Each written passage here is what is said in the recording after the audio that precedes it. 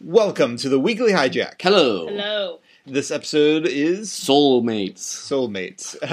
We watched the same night we did the last episode, but this was a very different kind of episode. Yes. I think just about everyone was in this except for maybe Natoth and random fighter pilot. Yeah. Yes. But did you enjoy it, Brianna? I did. It was a fun juxtaposition of the other episode. This one was much more lighthearted, but still conspiracy-y? Intriguing. Yeah, it touched on the Psycor stuff going on. Yes. Not often you get like a sort of a direct follow-up is kind of what that part felt like. And that was very apparent watching 2 in the same evening. Like, I don't know, what's-her-face, Talia is having actual doubts about Psycor and what's going on. Mm-hmm. But of course we have to talk about Londo and his 3 wives. There's so much great writing, comedic writing in this episode. I happen to, because sometimes it's harder just going and looking up synopsis of what's the things that are coming up. And some writer pointed out that in a previous episode when Londo was showing a picture of his wives and he said this is famine, pestilence, and death, or or something like that, which someone pointed out that means the war horseman of the apocalypse is Londo. Oh, interesting. Yeah. That's actually real clever. Yeah. But I guess like they have some sort of designation of who is who for the rest of them. But Timoth, the one he wound up keeping, they pointed out backwards is vomit backwards. So I guess that's the pestilence one. That is fantastic.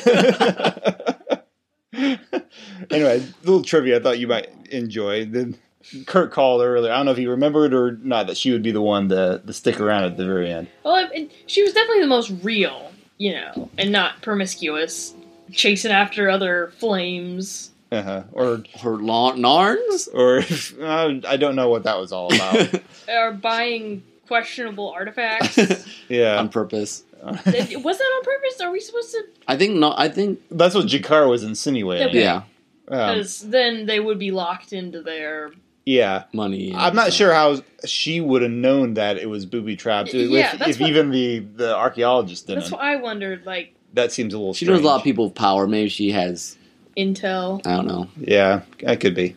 But yeah, that a little odd. Of course, that was a really creepy trades merchant guy too. Of course, maybe it was all set up. Maybe that the guy came to drop that off on purpose. Yeah, I mean that was the implication. It appeared just when he was gonna. Yeah, I think it was a setup, probably from her point of view. Okay, that could be. Yeah, it's interesting though. The thing that they finally managed to get the evil X off off the station wasn't because of that. It was because of the other things he was trying to do. Empathy. Actually, he was frustrating. Yeah, as a character. Awful. Yeah, he did a good job at being his character, being annoying. Yeah, well, that actor's always the bad guy. I think. And you guys recognize some of these '90s character actors a lot more than I do. I don't know him from anything. Yeah, I just know I can't name anything specific, but he's always the bad guy. He's always the bad guy. I bet he was on Star Trek too or something. I've not watched a whole lot Next Generation. Seemed familiar. I don't remember. I mean, he's someone that aged in a recognizable way, I think. Okay, that could be. I don't know his evil voice. Yeah, that empath thing. At first, it kind of reminded me of Kilgrave a little bit. If you've seen Jesse Jones, yeah. Thankfully, not quite that powerful. No, he didn't do it as creepy as Kilgrave did. No. Ugh. Yeah. I just like this episode. It's almost one of those episodes where there's nothing. Well, I mean, the empath thing's kind of a big thing, but everything's just sort of like day in the life of Delenn. I'm talking Delenn. Delenn, Londo. Sheridan has a little bit like, why does everyone keep saying whether I'm settled in here? That's true. Yeah. It's kind of nice every once to kind of take stock of where everyone is after episodes happen. It's like, hey, time's passed. Where are people? And I was noticing again compared to the last one, way more extras in all these crowd scenes. Yes. Yes. And granted, the last one wasn't really in the big common areas much, but this one's like, wow, they really went all out on the extra budget this time around. It felt to me like that the last episode and this episode were not intended to go in that order. It's very possible. There was something about, I think it was a lot of the asking the captain how he felt about being part of settling it. in. It just was, I don't know. There's something about it that made me think that they didn't intentionally put two Talia episodes back to back.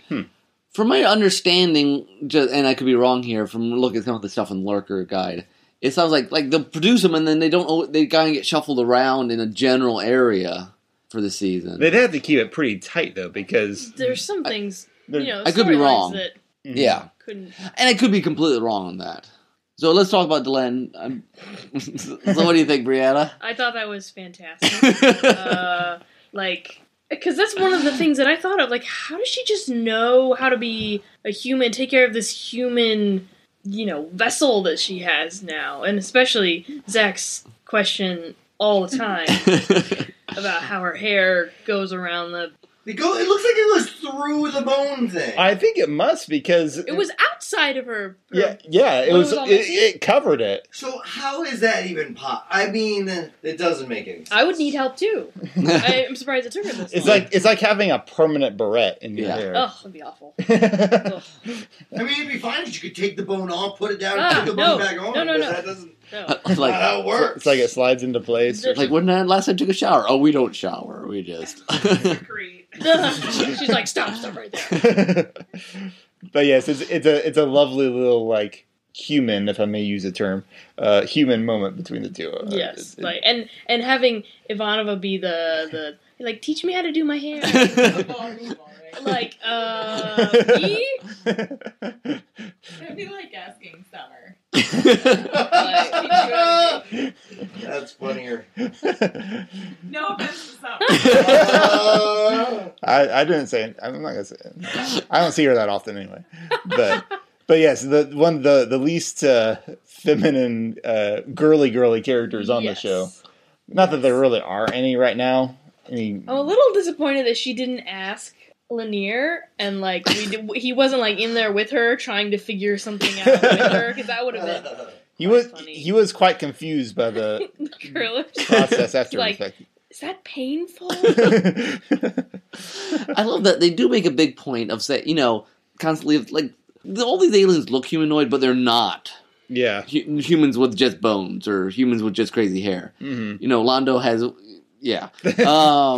But because sometimes when you see other shows, it's just like they kind of just look human. They look weird, Mm-hmm. and they really point out that no, their biologies are substantially different. I wonder if that's one reason why we see Jakar a couple of times with like his chest, Yeah. his robe thing, his house coat. and his like rippling like Weird. chest pecs or whatever it is, just to show that. Such a pain but to put on from a prosthetic, like.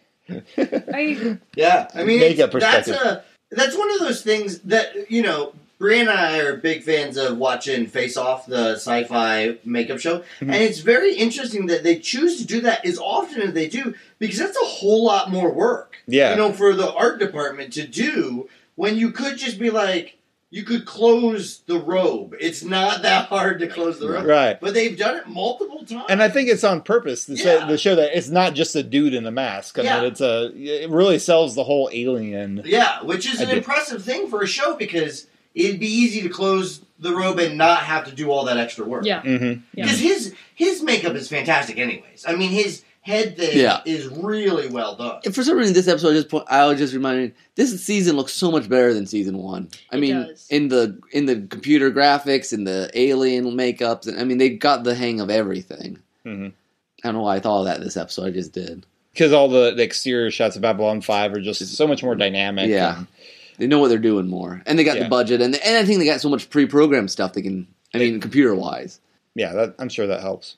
I think that was all. It was we covered a lot of It ground. was a very fun episode. Yes, it was. I still want to know why everybody had to be barefoot for Lando's party. It must be kind of like the Japanese thing. Or how long it took them to paint that giant picture of his face. I want to The art eBay that. department, that would have been a funny, Someone needs to. I wonder where that is now, Or and if it has- if someone has bought it and like and hanging up in their house. A big piece of something. I love Jakar's like, do you know how insulting that is? Yes. And his headaches Yeah. this episode, like, And Lando just loving to torture him. I love that they just made fun, like, yeah, sure, Sinclair just disappeared, and, you know, They did good. The episodes are always better when there's Londo and Jakar interaction. Yeah. That's always... every episode goes up the notch with those two. Those two are the most compelling characters. I mean, they have a lot of great characters in Babylon 5. Those two have a special